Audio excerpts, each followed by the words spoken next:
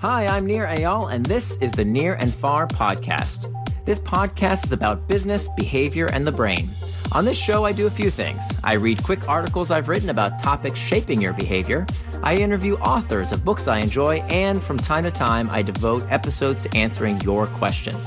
If you want to ask me a question, visit the podcast page on iTunes, go to ratings and reviews, and ask me a question by leaving a review. I promise to read it and possibly include your question in a future episode, so please, ask me anything. Now, enjoy the episode, and for more, you can always visit me at nearandfar.com.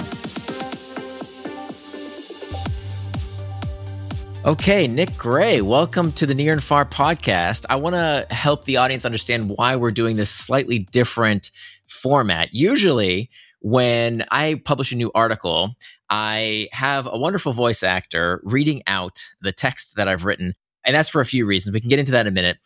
But recently, my good friend Nick Gray, who is such a fantastic person, one of the things I love about him is that he is so helpful by being brutally honest about things he doesn't like, which is, there's so few friends. That's how you know someone is a good friend. A decent friend will give you niceties and praise. A great friend will call you out and tell you how you can be better. So Nick sends me an email and says, I love your stuff, but this podcast sucks. It can be so much better. So I said, well, tell me how. And Nick says, well, you should add more personality to it. Why aren't you reading the articles? And I said, Nick, I hate reading the articles because I spend so much time writing them that by the time I have to produce the podcast, I'm just tired of it. I don't want to sit there and read it. And if I mess up, then I have to go back and read it again. It just takes too long. I'm not interested. So he says, well, I got an idea. Why don't we talk through one of these articles together and I'll read it and we can have a conversation about the article. And I said, well, let's give it a shot. So we have no idea what we're doing. We've never done this before, but for those of you listening, you get to experience this in real time to see if this is any good. Should be fun regardless because Nick is such a fun guy to talk to. So Nick, welcome to the show. Thank you for having me. I'm excited to talk about your new article, Surprise, There's a Right Way to Multitask. Should I just get into it? Let's do it. So what I thought that we would do is I will read it. And as I'm reading it to you, because you're listening to your own words, there may be parts that you want to jump in and add some context to for your listeners. And by the way, I didn't think your podcast sucks. I just love you and I love hearing from you. I just felt like it was a bait and switch and that's all. And so I said, let's just play around. Let's give more Near. I love it. Awesome. Thank you. And I appreciate you taking the time to make this better. So thanks. Cool. So let's get started. Surprise. There's a right way to multitask. Here's how to get more out of your day without overtaxing your brain. Everyone knows that multitasking destroys productivity, right? Haven't we all seen studies and read articles telling us that it's impossible to do two things at once? In some ways, that's true. The evidence is pretty clear that humans are awful at performing two complex tasks simultaneously. Generally speaking, we commit more errors when juggling many tasks at the same time, and we also take longer, sometimes double the time, to complete the task. Scientists believe that wasted and decreased proficiency occurs because the brain has to work hard to refocus attention. I'm going to pause and check in with Nir. Thoughts so far? I always like to start my articles by overturning an apple cart. I think there's a lot of misinformation out there and popular beliefs that maybe aren't backed by the science. So I like starting articles with, you all think that this is the way the world works, but actually what I recently discovered is that that's not the way it works at all. Cool. So we'll continue. However, bundling certain tasks is a great way to squeeze more from your day with little effort. You just need to figure out which ones to bundle. Lucky for you, I developed a method that helps you do just that. I call it multi-channel multitasking. Understand your brain's multitasking limits. Before we can dive into what tasks can be done simultaneously, there are a few key things to know about the human brain. Number one, the brain has a limit on its processing horsepower. The more concentration a task requires, the less room it has for anything else. That's why we can't solve two math problems at the same time. The brain has a limited number of attention channels. It can only make sense of one sensory signal at a time. You can't listen to two different podcasts, one in each ear, without mentally tuning out one of them. We can only receive information from one visual or auditory source at a time. I'll pause to check in with Nir. How am I doing so far? So well. One of the reasons, by the way, I'll let my audience in on something. So I'm dyslexic, and so I could never read as much as you have just read without screwing up. So I'm super impressed that you haven't fumbled even once.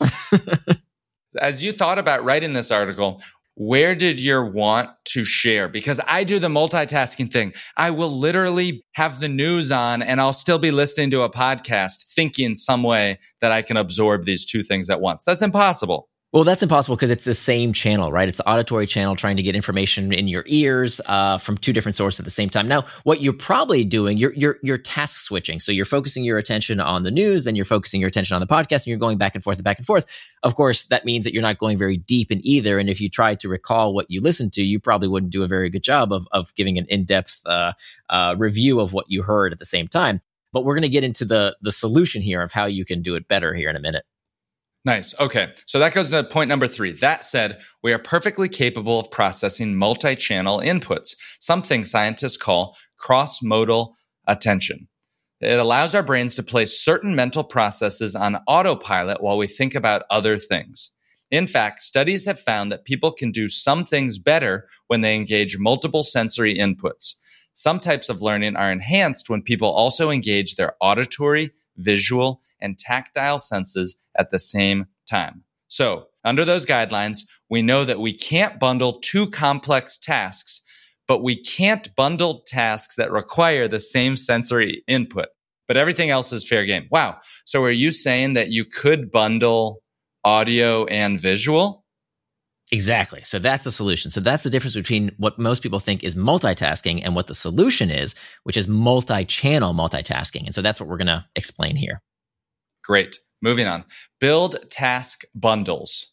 Your brain may not have the processing power to write a report and listen intently to a conference call at the same time, but you can pair one of those complex tasks with a lower level task that uses a different sensory input. For example, so a recent study found walking, even if done slowly and on a treadmill, improved performance on a creativity test when compared to sitting down. That, and the fact that walking improves cognitive function and productivity, might explain why walking desks have become so popular. People are certainly capable of brainstorming ideas while walking 1 to 2 miles per hour, which is a great way to bundle work and exercise. I'll pause on this. Do you have any thoughts? I have a walking desk that I use sometimes. Yeah, what do you think of it? I love it. And yet I find that for deep focus work, I need to sit down. Yes, I agree. Yeah, for deep, I love it if I'm doing something and it took getting used to, but it's great to add some movement when you live in the suburbs. But for really deep focus work, I got to sit down in a chair. Totally. So I used to have a walking desk. I don't at the moment because I'm living in a hotel. But when I used to have go to an office, I had a walking treadmill desk, and it was the best for email.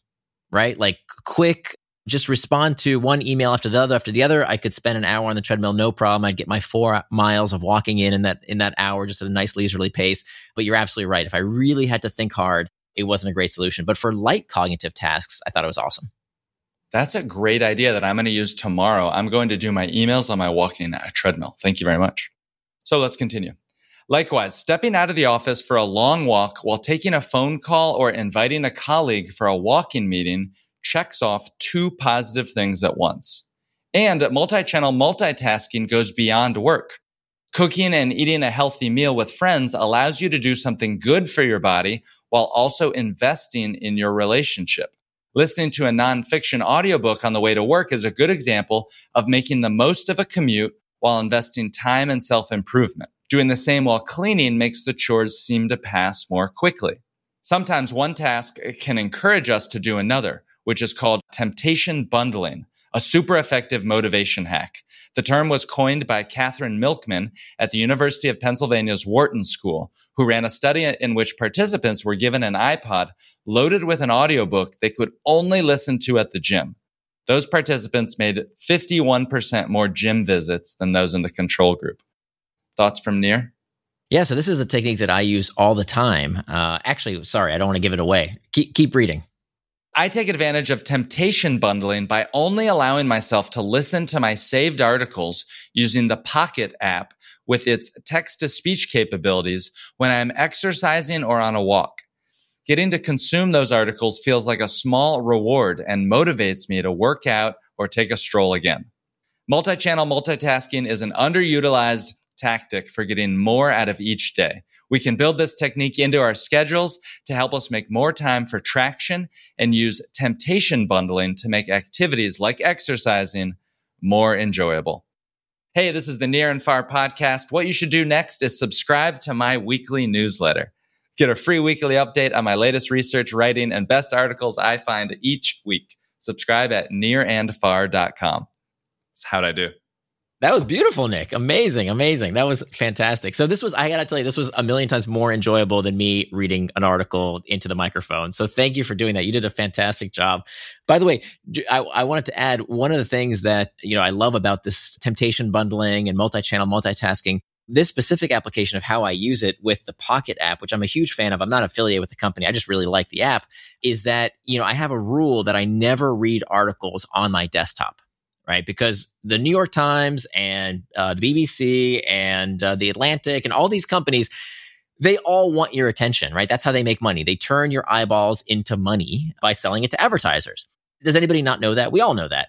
So the solution is to consume it on our schedule, not theirs, because their articles are designed to get you down these rabbit holes, right? They're designed with clickbait that, you start reading one article and then you look to the right, and there's that other article and the other article, and that looks like an interesting headline. So let me just click on that real quick. And even though you haven't finished the last article, now you're down this vortex of content that leads you to another article, and they will never tell you to stop. Right? The New York Times or whatever publication, they'll never say, okay, enough, go have a life. So what I've done instead is by using this multi-channel multitasking, this rule that I have in my life that I will never read articles on a web page. I only listen to them while I'm doing something healthy. So taking a walk, in the gym, something that moves my body. That's the only time I can listen to these articles. So the reason this is such a win is that, number one, I'm not wasting time on this content vortex online. Number two, I'm incentivizing a behavior that I need to do anyway, which is physical activity. And I'm making that activity more enjoyable because I don't know about you, I hate exercise. I have never really figured out how to enjoy it. But, while I'm in the gym, listening to articles becomes that extra motivation. I like that idea. And it's encouraging to me. I've tried to listen to audiobooks more. And I could do it when I'm at the gym. I can do it and I can link it to a positive reward. Is that something you said? Where you link the positive to doing something that is healthy. Exactly. And, the same with meetings. So whenever I'm able to, if we're recording something, I need super high quality audio. But, if I'm just taking a meeting or a phone call, I try and almost always take that meeting while I'm walking. Because again, this is multi-channel multitasking. I can engage the auditory part of my brain while the physical part of my brain keeps me walking. So we can definitely walk and chew gum at the same time. It's not true that we can't multitask. We can multitask as long as we do it in the right way. You are the expert on this. I want to tell you what I do for my walking meetings because I love to take walking meetings on calls. But I always notice that there's like bad background noise. When I lived in New York, I'd walk on 6th Avenue and you hear all the cars. So I got this headset. I don't know if you've ever seen me wear it. It's the number one headset used by long haul truckers. And it looks like I'm playing Xbox when I'm walking on the street with a big boom microphone that comes out in front of my face. But nobody can tell that I'm outside. Nobody can tell. It sounds like I'm in an office because the background noise cancellation is insane.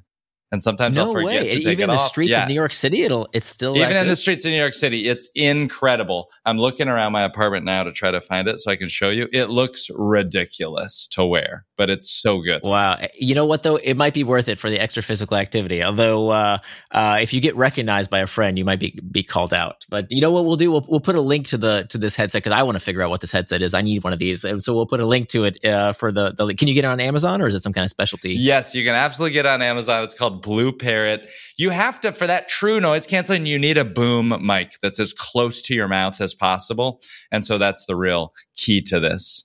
I love it. All right. So we'll put a link to that in the show notes as well. Well, thanks for joining on the Near and Far podcast, everybody. Once again, nearandfar.com. Leave a review if you haven't already for this podcast. Every single review counts. Near reads every single one of them. Thank you for listening.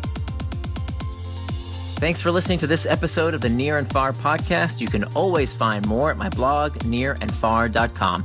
And don't forget, if you have a question you'd like me to explore in a future episode, leave me your question in the form of a review for the podcast on iTunes.